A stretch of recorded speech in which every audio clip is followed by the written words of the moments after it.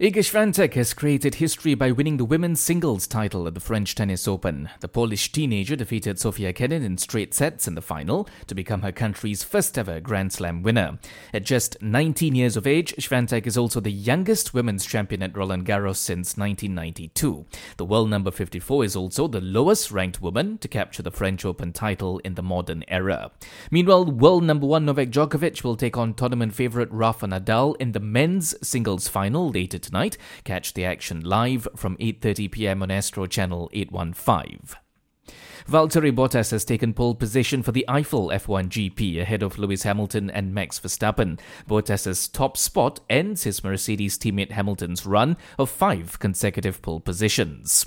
Still on motorsports, Fabio Quartararo is qualified fastest for the French MotoGP in front of Jack Miller and Danilo Petrucci.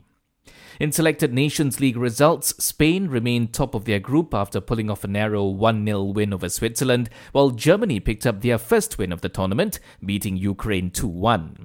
And back home, Lau Wei-wen will take on S. Sivasangari in the women's final of the National Squash Championships in what will be a battle of the top 2 seeds. Catch the best sporting action only on Astro.